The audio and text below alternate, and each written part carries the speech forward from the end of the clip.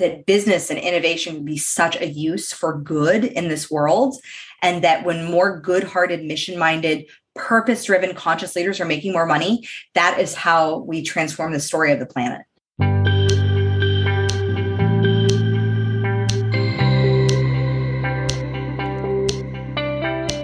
Greetings. My name is Bettina Brown, and this is In the Rising podcast, where I love to talk to people about living a life that's in alignment with your hopes, your dreams, and your goals, and walking away from that shame, blame game that does nothing for you.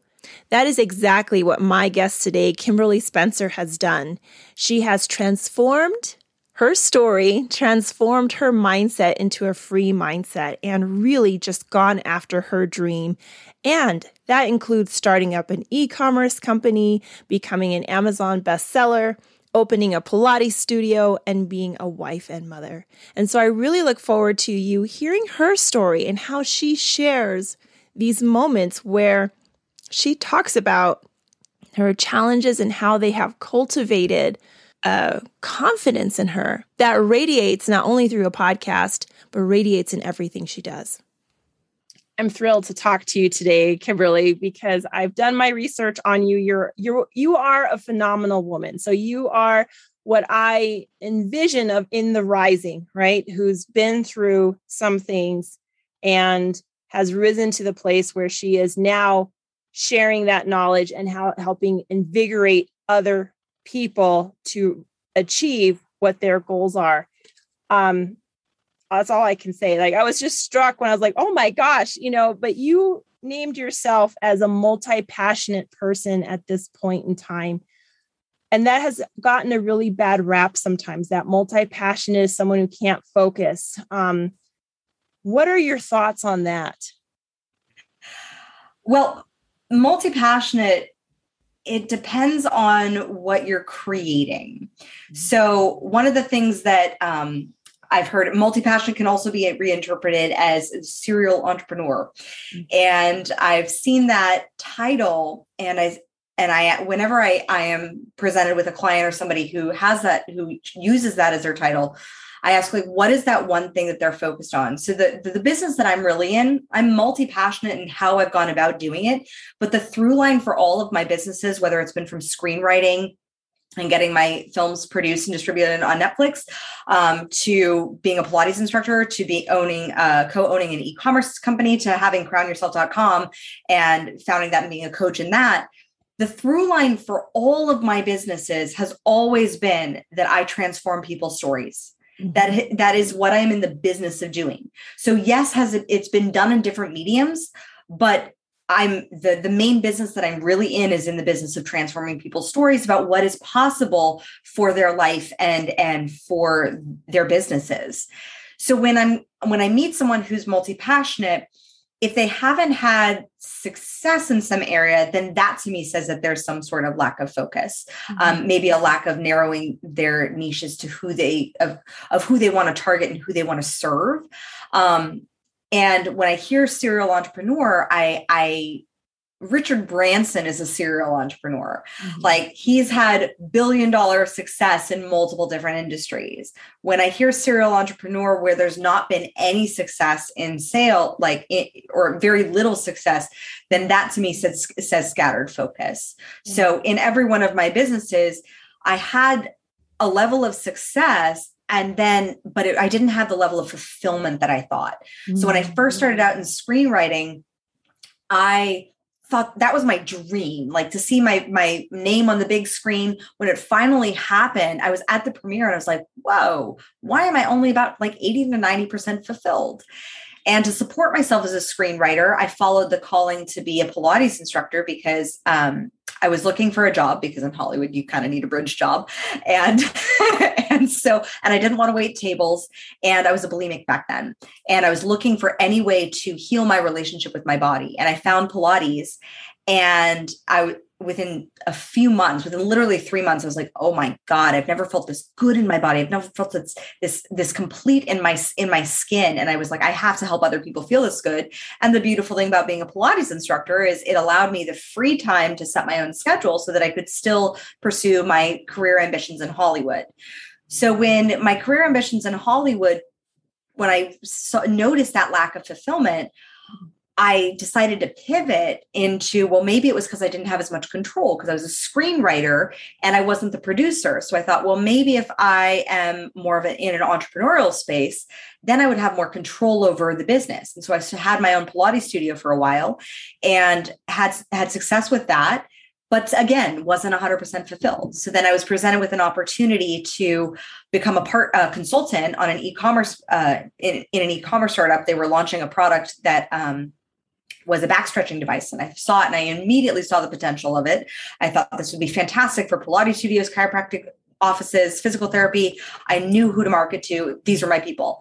And I said, I didn't want to just be, I thought maybe I could transform people's stories about what was possible for their back pain and for their, furniture, because it was basically functional furniture that you could use to also stretch on. And so I thought, well, maybe I could do it in that way. And I was so grateful to be a part of that business because it taught me what being a part of a business that is not 100% in alignment with your values means. And my business partner and I, we just had different values with how things were to be. He had a greater value he was an older man, so he had a greater value for certain traditional means of education, going to college and whatnot. And here I was, like, I would learn something marketing thing and say, like, let's implement it. Like, let's just give it a go.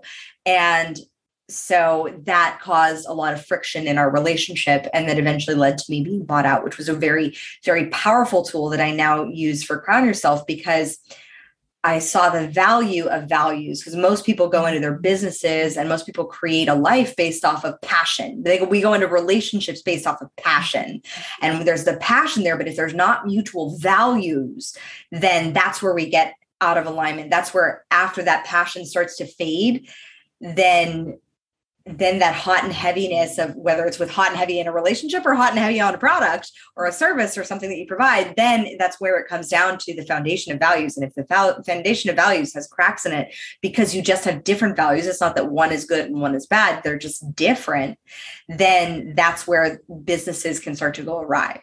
So my multi-passionateness stemmed from having different levels of success and allowing for myself to follow my curiosity and pivot, but not from lack of focus of being all in with the thing that I was going all in on. Yeah. Yeah. And that's a very good description, because value is something that we can stick to because it's part of our identity. And passion is not necessarily it's something we love, but not necessarily our identity, but our values represent that for sure. Mm-hmm. I like how you put that.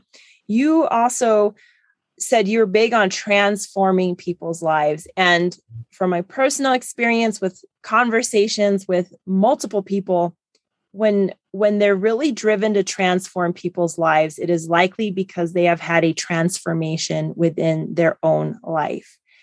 Share a little bit. I'm sure you've had many, but share a little bit, like, your journey with that to where this is such a value for you today. I think the biggest story I am interested in transforming, and it's one that I see that is really kind of consuming a lot of the world right now, is the story of blame.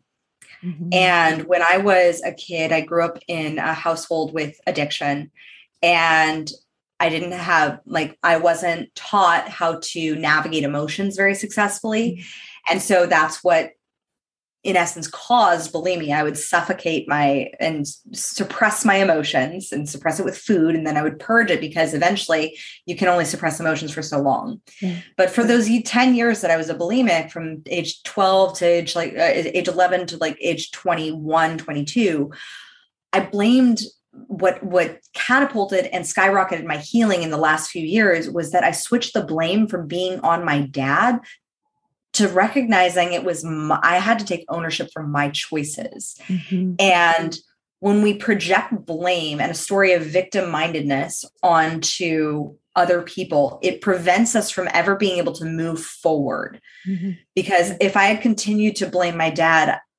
it wasn't him shoving my finger down my throat. It was me. I made the choice to do that repeatedly. like I had to start looking and evaluating at my choices that I was making. And one of my favorite books is Viktor Frankl's Man's Search for Meaning, where he says between stimulus and response, you have a choice. Mm-hmm. And for those of you who haven't read it, I highly recommend you read it, because Viktor Frankl was a Holocaust survivor who was in multiple concentration camps. And he saw that whether you were a prisoner or even the Nazis who were guarding him, that between stimulus and response, there was a choice. And there were some Nazi guards who did good and who would try to help the prisoners. And there were some prisoners who it just brought the worst out in them. But he saw that between stimulus and response, there was a choice. There was a choice that you could be better. There was a choice that you can do different, or there was a choice not to. There's a choice to be a victim of your circumstances. And what I love about what Viktor Frankl did in that scenario is he took those experiences to learn.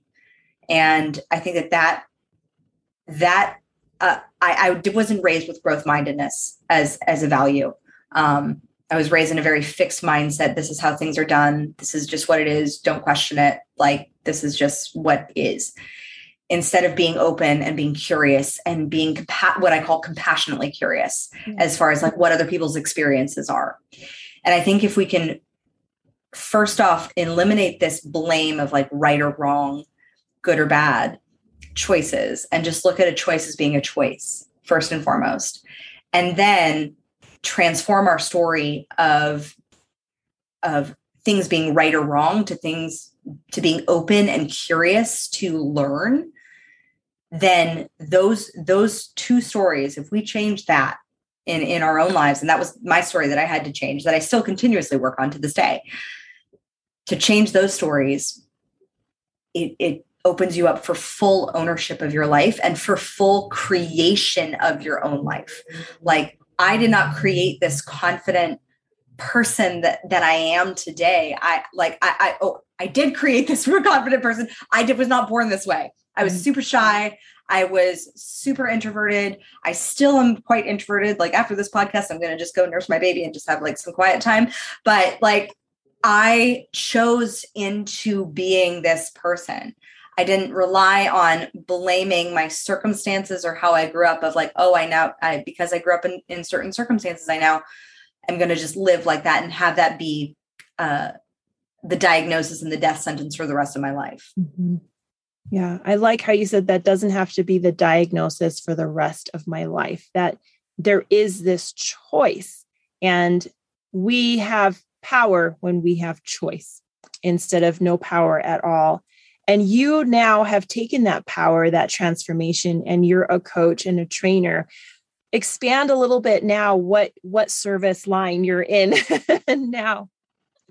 So I focus a lot on visionary leaders and entrepreneurship. I have such a passion for entrepreneurs and building businesses. I think that is something that it fills my creative juices. And I'm really in the business of raising leaders, of creating visionary leaders, because I think a lot of the visionaries have been stifled by traditional systems of this is how you should think, this is what you should do, follow these steps, and then you'll get this result. And that's not ultimately true. And I think that business and innovation can be such a use for good in this world. And that when more good-hearted, mission-minded, purpose-driven, conscious leaders are making more money, that is how we transform the story of the planet. Like, that is how we raise the vibration, however you want to say it. Like, that is how we transform to being a more conscious culture as a human race, to serving one another. And that is so yes, I help people build their empires and stand out authentically. I also help them lead. Like, that's really becoming the leader of their own life, no longer needing permission to stand out as who they want to be, as who they've always wanted to be, as almost who they've known they are, but they've had those voices, or what I call the plagiarized programming, that has said, oh, you shouldn't be too loud, or your children are better seen and not heard. And, this is like, you should tone it down a bit. Or all those little bits of plagiarized programming that we've all experienced. And it just comes down to what we choose to accept as true for us, and what are the rules that we are choosing to live by. And so deconstructing what those rules are for my clients, and how they can really choose into creating whatever it is that they want to create on this planet. Yeah. Yeah. And with that, when you're working, helping leaders find what is within them, right? That what they have. You also mentioned growth versus fixed mindset. I think it was like Dr. Carolyn Duet or someone that really talks about someone. I'll Google her and put her back in here. Do you feel that when people come to you that they're in a more fixed mindset versus growth, or they want to be in the growth, but they're not able to get there? Where do you see a lot of people struggling? Typically, people who are in a fixed mindset aren't seeking out coaching and like personal development books. Like, they have their established belief systems as to how the way the world is for them, and that's what they believe the world is, and they don't believe that it can be any different. Typically, people who are coming to me, they're in some way of doubting that model of the world that they've been either raised in or are currently operating in. They're doubting the belief systems that they may have about themselves. They know that they have some self-doubt about achieving certain things, and that may be stopping them. And that they know they have some plagiarized programming. They know they have some self-limiting beliefs. They know they have doubts and fears. They're not quite sure how to navigate getting out of it, but they know that they can. And they also know that there is another side that can be so much better and so much different than what they are currently, the current modus operandi that they are under at this moment. And so if they're in that stage of they've moved past that first stage of growth, which is unconscious incompetence, where they don't know what they don't know and they don't know that they don't know it, into that stage of they're consciously incompetent in that they don't know, they know that they don't know something, but they don't know what they don't know. And they know that they don't know it. So they're seeking out answers. And so in that space, that's when clients typically come to me, is when they are in that space of recognizing that they have doubt and self-limiting beliefs, and that they need someone to maybe reflect back to them some of the things that are some of the patterns and habits and strategies that they're currently operating under, maybe reflect back to them some of the states that they're living in. Because if they can change their state and they can change their strategy, they can definitely change their story. Yeah. Yeah. And again, back to this trauma-informed coach, do you feel that some of the clients that are working with you to build these serial and change the world, that they are all covering up for some trauma, or many of them are? Is that something that has to come up through your coaching? I think trauma is very subjective, because you could have somebody who's experienced way worse trauma than I have, and who grew up in horrific circumstances, and they may not be as trauma triggered as other people. Trauma is 100% subjective, but I do find that because as a coach, especially in a lot of service-based industries, you attract customers who have been where you are. I do attract customers who have experienced abuse in their past, who have been in narcissistic relationships, who have been in, who have maybe abused their bodies in some way, shape, or form, and who are operating by a fear-based mindset and a mindset of blame. And we look at shifting that in the trauma story, because trauma it's different for every human being. But I bring that awareness to it. And for me, I look at trauma from a somatic perspective, because I think a lot of, because I'm not a therapist, which is very different than a coach. And I focus on looking at it from a somatic perspective of how can we shift the body and the physiology and the way you breathe and the way you move, so that it's changing your brain patterns and what the signals that it's sending to your brain about how you operate through life, and how you can use your body as one of the greatest tools for leadership, which I actually think is the most underutilized asset that we have. Yeah. Well, your testimonials really put out that you have helped people shift their frame of mind. It's not, there is so much power, and having a coach is really someone to help you pull out that power from within you. You also said this, and I'm going to use this, but confidence is cultivated. I was just like, I wrote it down twice, actually. I didn't realize confidence is cultivated. In what manner do you feel like, as a coach, as a mom, as a partner, as a business partner, is someone able to help cultivate confidence? It starts with courage. And a courageous act is very different for each person. A courageous act could be defying the plagiarized programming that you have to hustle and push and work really hard on all day. And your courageous act for that day could be taking a nap. Like a courageous act could be actually reaching out to that person or responding to that email or answering that customer issue in a timely manner that you normally would avoid. Like each courageous act could be is a different thing for every person, but recognizing what is that act of courage that you need to take. Maybe the courageous act is not barking at your kid, and instead taking a moment to pause and breathe and like reassess your response rate because you're at cause for your responses. Maybe that courageous act is to pause and not do and look at, are you only doing because of fear? Because if you're just doing because of fear, then that's not necessarily leaning into courage. That could be leaning into a trauma cycle that you're just used to doing because you're scared of just being. You're scared of that space of what would be if you just were just you right now as it is and having that be okay and enough. Yeah. So it really like confidence is cultivated through being able to take courageous action every single day. And so one of the things I encourage my clients and everyone to do is just look at what is that one act of courage that you need to do for the day. For me today, it was reluctantly rolling out of bed and going to the gym at 5 a.m. and having the courage to keep a commitment that I have made to myself for this next year. I didn't want to do it, but I had the courage to say, okay, I'm going to defy the programming that says that maybe I deserve to feel bad, because that's part of some trauma programming. And I'm going to instead lean into the programming that I deserve to feel good. And I know that if I go to the gym, I'm going to feel so much better after. And so I showed up for myself and I did it. And I was like, okay, courageous action for the day. Check.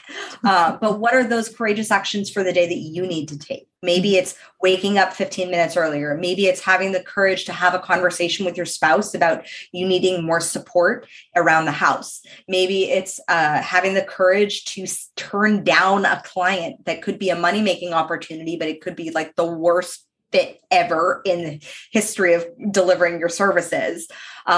So look at what are those acts of courage? What are those gut instinct things that immediately you feel a bit of fear or resistance around that you know are actually like the best thing that will be for you if you just do them?